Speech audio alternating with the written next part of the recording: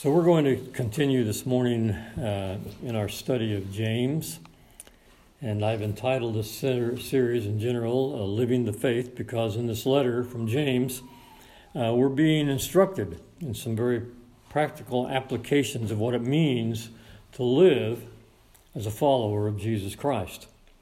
In fact, the passage we're going to look at today could easily be a subtext for the whole letter, because nearly everything James talks about in his letter falls in some way under this basic instruction that we're going to look at today. So I've entitled this message with a subtitle.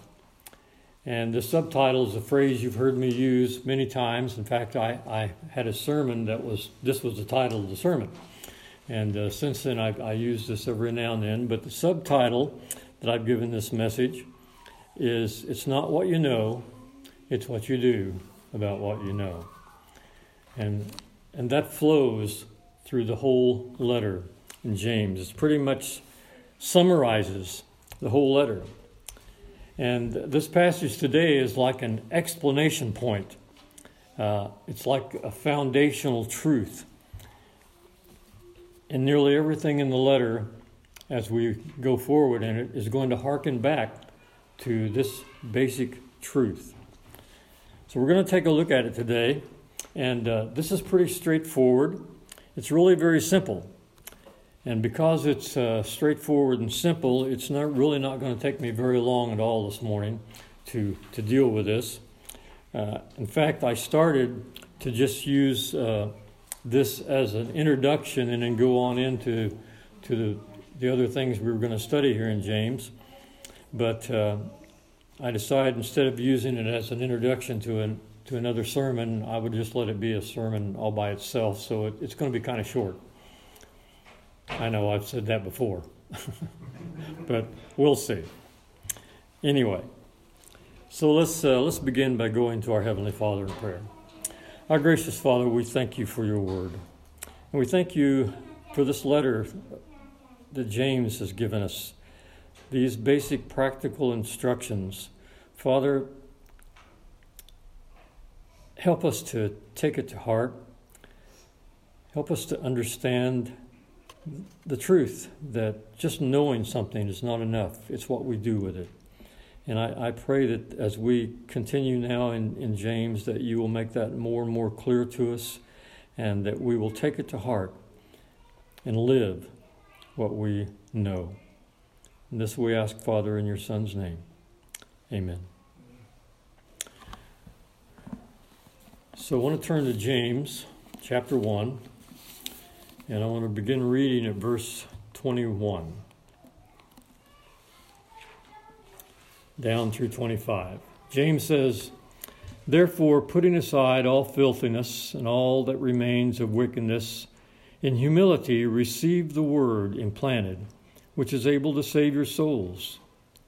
But prove yourselves doers of the word, and not merely hearers who delude themselves. For if anyone is a hearer of the word and not a doer, he is like a man who looks at his natural face in the mirror. For once he has looked at himself and gone away, he has immediately forgotten what kind of person he was. But one who looks intently at the perfect law, the law of liberty, and abides in it, not having become a forgetful hearer, but an effectual doer, this man will be blessed in what he does."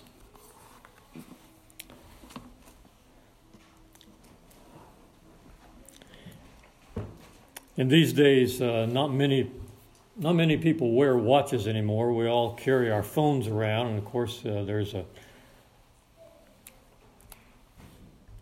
clock on your phone. You just open it up and it tells you what time it is. But back in the day, when most people did wear a watch, I noticed something.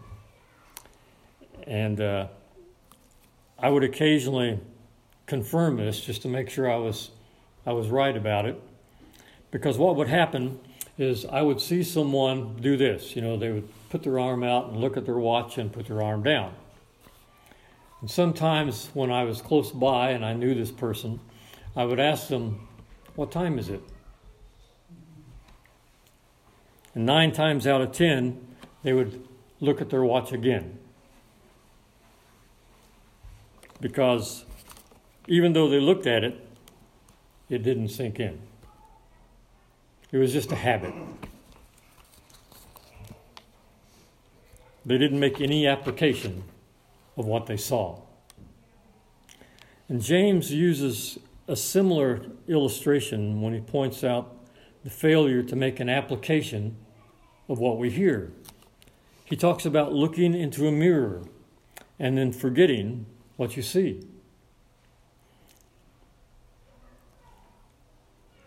As we sometimes look at the Word, and we know the Word, but then we look away and forget what we have seen. The point is simple. It's not enough to know something. What is important is what you do because of what you know. Now, it sounds so simple, and it is. It's a truism we see all the time in life. Here are some examples. We know that if we do not eat healthily, it will be detrimental to us. But instead, we ignore what we know. We eat lots of sugar and lots of carbs and all kinds of things that are not good for us. I saw something on Facebook this week about, I can't remember it word for word, but basically this person was talking about how at 9 o'clock they ate something that was really very healthy, and at noon they ate something that was really very healthy, and 5 o'clock came around and they ate something that was very healthy, and about 8 o'clock they sat down and ate 23 Oreo cookies and a half a gallon of ice cream.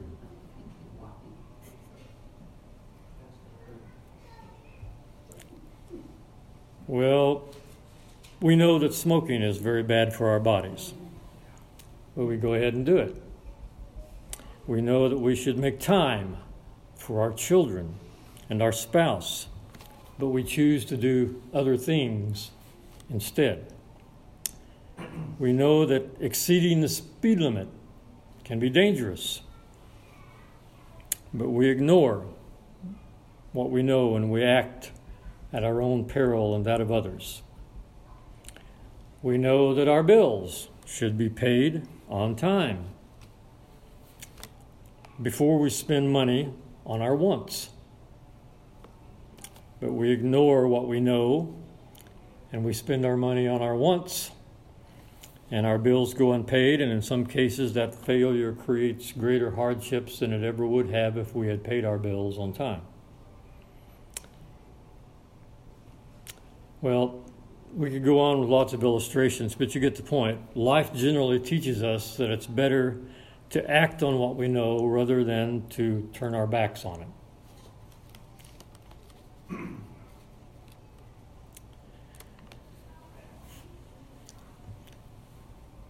Back when I was still living at home, I don't remember, I think I was maybe 17 or 18 years old. This was after I had wrecked my dad's 1960 Thunderbird. And in place of that Thunderbird, my dad went out and bought a 1958 Ford.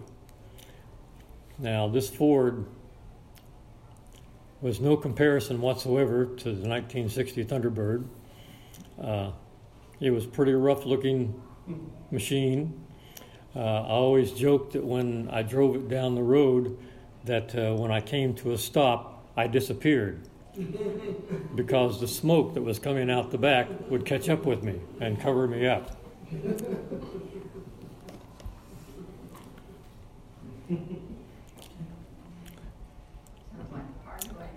So I'd been driving it, and my dad told me that I needed to check the oil because it was leaking.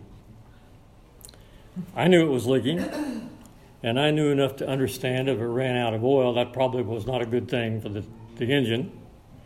But I ignored what I knew, and I jumped in one night to drive to my band, where my band was playing about an hour away from home. And I wasn't too far from my destination when the oil light came on. I knew I should stop and take care of this, but I wanted to get to our gig. So I kept driving. I came to a traffic light in this little town, just a couple of miles from my destination, and at the traffic light, the car died. And it would not start again. It never started again. I had burned the engine up. It's not enough to know. It's what you do about what you know. James is teaching this simple truth. It's so clear, it's so obvious. Yet he feels the need to state it loud and clear because it's also obvious that we don't get it. We often fail to act on what we know.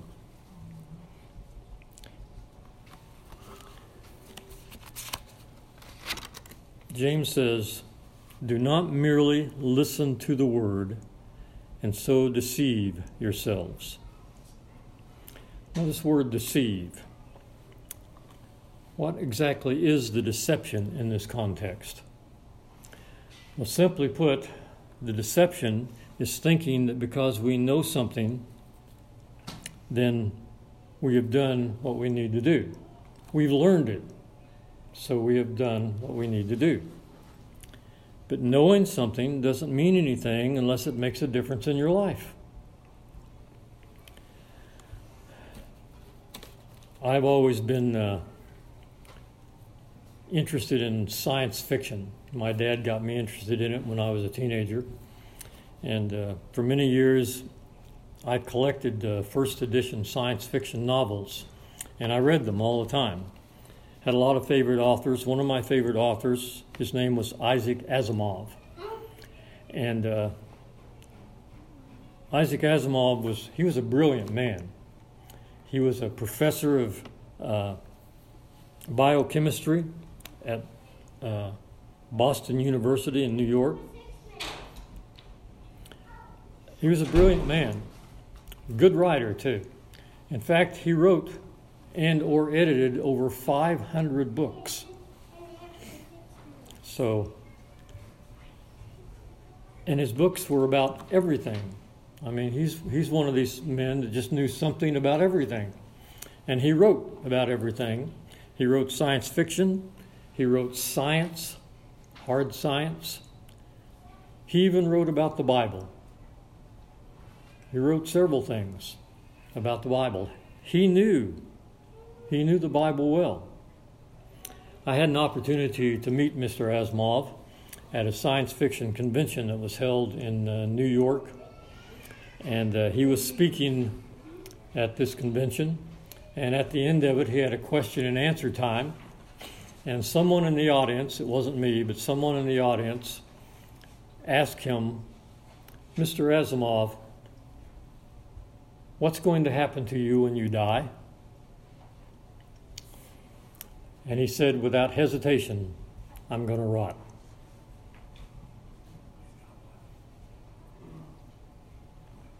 He knew the Bible, he knew it well, but it didn't change his life.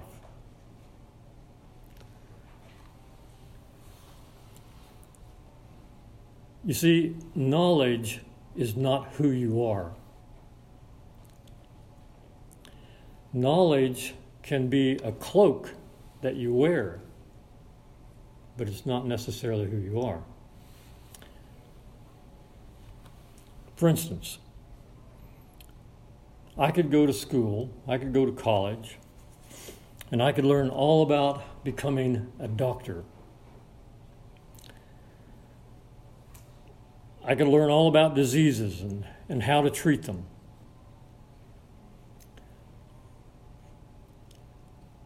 But if I never used that knowledge to help anyone, I would be deceiving myself to think that I was a doctor. I might have the knowledge, But if I didn't do anything with that knowledge that I was supposed to, I would be deceiving myself that I was a doctor. Knowledge is not who you are.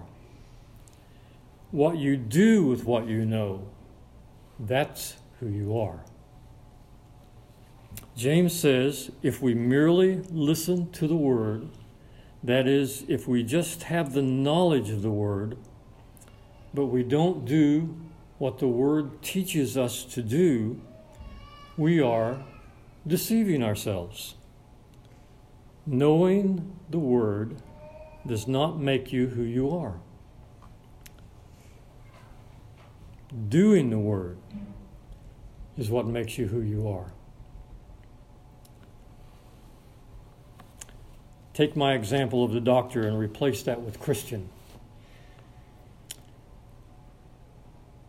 Reading the Bible, memorizing verses, hearing sermons, singing songs. That can all be like a cloak that you wrap around you.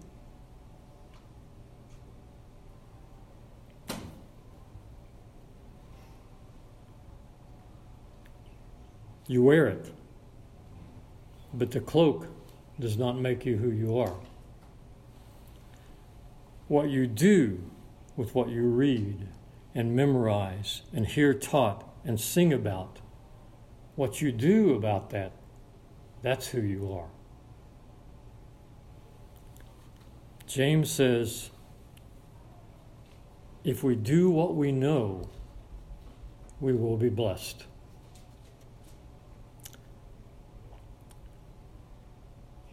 We should never be satisfied to simply wear the cloak of knowledge.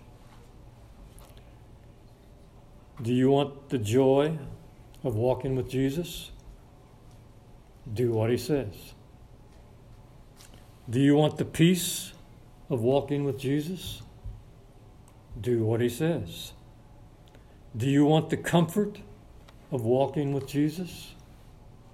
Do what he says.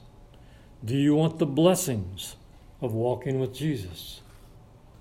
Then do what he says. James says, don't deceive yourself by thinking your knowledge makes you a follower of Christ. Listen once again. Therefore, putting aside all filthiness and all that remains of wickedness, in humility receive the word implanted, which is able to save your souls. But prove yourselves doers of the word, and not merely hearers who delude themselves. For if anyone is a hearer of the word and not a doer, he is like a man who looks at his natural face in the mirror. For once he has looked at himself and gone away, he has immediately forgotten what kind of person he was. But one who looks intently into the perfect law, the law of liberty, and abides in it, not having become a forgetful hearer, but an effectual doer, this man will be blessed in what he does. So the message is simple. And it was short this morning.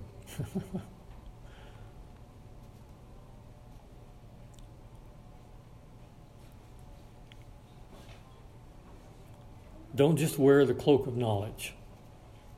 Live it. Don't just come to church. Don't just read the Bible. Don't just memorize passages. Don't just sing the songs. Don't just wear the cloak. Do what it says. And once again, it's not what you know. It's what you do with what you know. Heavenly Father, the message is simple. The truth is real. Help us, Father, to be people who do not simply wear the cloak, but who become, who live the Word. Help us to do that, Father. In your Son's precious name we pray. Amen.